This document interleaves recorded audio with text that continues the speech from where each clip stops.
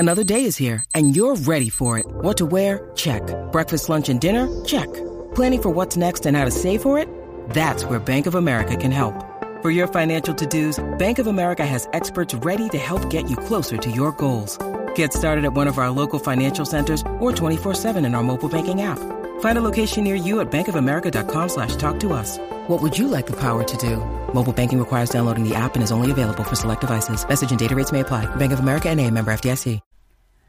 Hey, how's it going? This is Matt here from Silver Fortune. So in this video, in this podcast today, I want to talk about the hobby, the practice, the passion of stacking, of buying physical silver and gold, taking delivery, and using that to really preserve your wealth, to diversify yourself outside of this fiat, out of this debt-based system. And I want to talk about why I think in the next 5 years, this has the potential to at least double in terms of its popularity, in terms of how many people are stacking silver and gold. Now, the focus of this will be primarily what we would consider Western countries, US, Europe, Canada, Australia, New Zealand, etc. Mostly because I can't speak as much to some of these cultural nuances within countries like China or India. Plus, some of these factors just won't necessarily be at play as much within those countries. Now, the funny thing is that, over the last, I'd say 5 years now, maybe in 6 years, silver and gold, you certainly, looking at their price, it would appear to be depressed relative to where it was in 2011, 2012. And don't get me wrong, certainly since 2016, I would say, the demand side, investment demand for silver and gold has dropped off pretty significantly, even with a bit of a recent turnaround. And I've talked about this quite a bit in the past, about how I think there's a lot of people that got into silver and gold, maybe for the wrong reasons. Not really looking long term. They're looking short term, that this is going to be either over the next year or two, we're going to see a total collapse of the dollar or the U.S. empire or something like that. Or that they were going to see silver and gold go to the moon over a short term. And don't get me wrong, I'm a big believer that silver and gold can be an investment, that it can appreciate in more than just fiat terms, but also, purchasing power, that it can act as more than just a hedge, as an insurance, as a way to save money, as a way to diversify your portfolio. But all those things that I just listed, those are the primary reasons that most people, and why I believe individuals should be buying silver and gold. Now, obviously, don't take this as investment advice, but the whole idea of investment when it comes to silver and gold, that's a bit of a secondary reason for me personally. And I think a lot of people saw it as a primary reason, that over the next year or two, now that they individually have bought into this market, that it has to go up. It didn't do that, and they kind of became disillusioned. They sold it off and maybe became very bitter towards silver and gold as a whole. Despite that, I think we still see quite a few people moving into this space. In fact, I did a question, I asked a question in one of my recent live streams, how many of you guys in the last, I forget what the time period was, but how many of you guys are relatively new to silver and gold? And people are saying, last month, 3 months ago, that's when they started. And so, in fact, before I get into these 4 reasons, comment down below. Let me know, when did you start stacking, if it was within the last 6 months, because I think we'll all be surprised by just how many people fall into that category. But anyways, getting into this list, 4 different reasons as to why I think stacking could double in popularity over the next 5 years. Number 1 on this list, and these are in no particular order, political upheaval. Now, I know a lot of you, including myself, have very strong political convictions, whether it's on the left side of things, right side, libertarian, wherever it is. It's not like stackers are apolitical. That's hardly the case.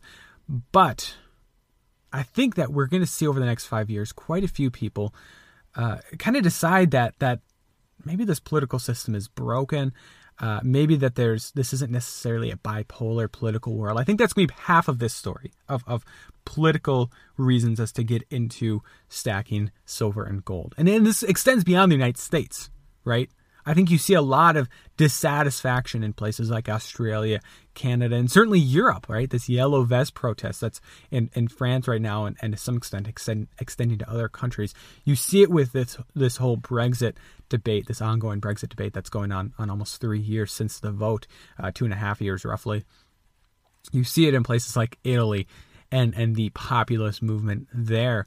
And so I think that's going to be part of it. People that decide that, yeah, I support this side or that side or whatever, but I realize that this is not going to end well regardless, and maybe I want to diversify myself out of the system, or to realize that, hey, maybe there's bigger hands at work here, there's bigger powers at work here that extend beyond political parties. I'm talking central banks and deep state, etc. Now, the other side of it is what I would call the Trump effect. And the effect that it's had on the silver and gold markets. Now, this is dependent on kind of a key event, and that is the 2020 election. Now, the 2016 election, I'm a big believer that with the election of Trump, that was at least part of the reason why silver and gold demand fell off. Because stackers tend to be a little bit more conservative. Now, not maybe more libertarian. Yeah, there's liberal people in this space as well, but it tends to be more conservative. And with his election, I think a lot of people got this idea in their head that things were going to be better economically. And this is by no means a criticism of Trump. I'm not trying to be political in this message. I'm simply saying that a lot of things haven't changed with the election of Donald Trump. The deeper root issues of our economic problems here in the United States and around the world. And despite that, I think a lot of people left this space or stopped buying silver and gold for that reason. And if Donald Trump were to lose the 2020 election, I think that, assuming we'd have a Democrat in office, you could see renewed passion for silver and gold because of just a wholehearted opposition to the ruling party, which I think would be Democratic in the White House and potentially in the Senate and the House as well. And basically people seeing that it's not going to end well. Even if Trump is elected, if we experience a recession or something along those lines, people could still realize that, hey, I support the guy, but it doesn't mean that he can change some of these deeper economic issues. So that's number one on this list, political. And I think this extends beyond the United States. You got the Trump effect as well as just a broader increasing polarization and people realizing that maybe, hey, there's deeper forces at work here and I want to get myself out of that system. Number two on this list we have to talk about, and that is the economy and the markets. 2008, the Great Recession, the financial crisis, you saw a huge spike in investment demand for gold and especially silver. There's a lot of people that woke up during that time period. People were worried. They were worried about the future of the dollar. They're worried about the future of stock markets, real estate markets, and they're worried about all this 0% interest rate or negative interest rate policy, quantitative easing, massive debt at the sovereign level that was being accumulated during that time period. And you saw a lot of people really get interested in silver and gold as a means to preserve their wealth and to get out of this system. Now, maybe some of that has gone away over the years as we're kind of moving into something like the 10th year plus of this quote unquote recovery, economic recovery. But I do believe that certainly in the next 5 years, I think well before 5 years from now, we're going to experience another major economic downturn. I use the term recession, but it very well could be a full-blown depression in the United States and in much of the Western world. And I think, again, you're going to see this renewed interest, this renewed desire to get out of the system, this fear about the future of fiat currency, stock markets, real estate markets, etc., as those asset prices fall. Now, the potential other side of this argument is, hey, it could be so bad that people might just not have the money to move into silver and gold. But I think that there will be enough amount of people out there that will choose to do so. And I think that is going to certainly increase investment demand as well as just the broader popularity in this space. Now, number three on this list, and we can't really talk about this, the third one without talking about the second one, but that is that I think we're going to see a lot of people across the different generations, boomers, Gen X, millennials, even Gen Z, I think over the next 5 years, are going to realize that this whole idea of retirement is really a broken system. That it worked for a long time, for, 50 plus years, this idea of retirement in the Western world on various programs such as Social Security, Medicare, as those are more government type programs, but also pensions, which oftentimes are government based, 401ks, IRAs, overall a large investment portfolio to save for retirement. I think that with this next economic downturn, along with the downturn in the markets, real estate, stock markets, and otherwise bond markets as well, and large amounts of inflation, you're going to see a lot of people realize that their future retirement, the ways that people chose to save for retirement in the past no longer will work in the future. So for instance, Social Security. For those of us that are in the millennial generation or even Gen Z or even Gen X, there's going to be a lot of people, I think, that realize that Social Security, hey, it might still be there when we retire, but it's going to be a shadow of its former self. We're going to be getting paid in massively inflated dollars, right? And that potentially is the same for programs like publicly funded pensions. That yes, maybe they're going to get a bailout. Maybe they'll still exist, even though they're massively underfunded, much like Social Security is eventually going to go bankrupt. It's going to get funded. The government, in one way or another, is going to fund that through bailouts, through deficit spending, etc.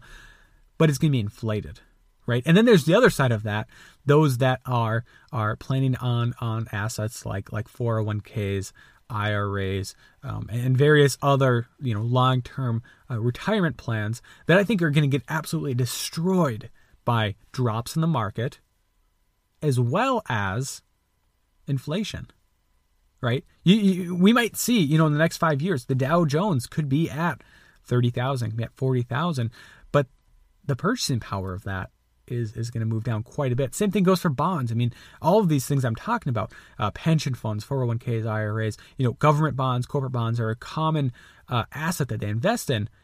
And those very well, may not be defaulted on, especially the government debt. But you got to ask yourself, what type of dollars are you going to get paid in?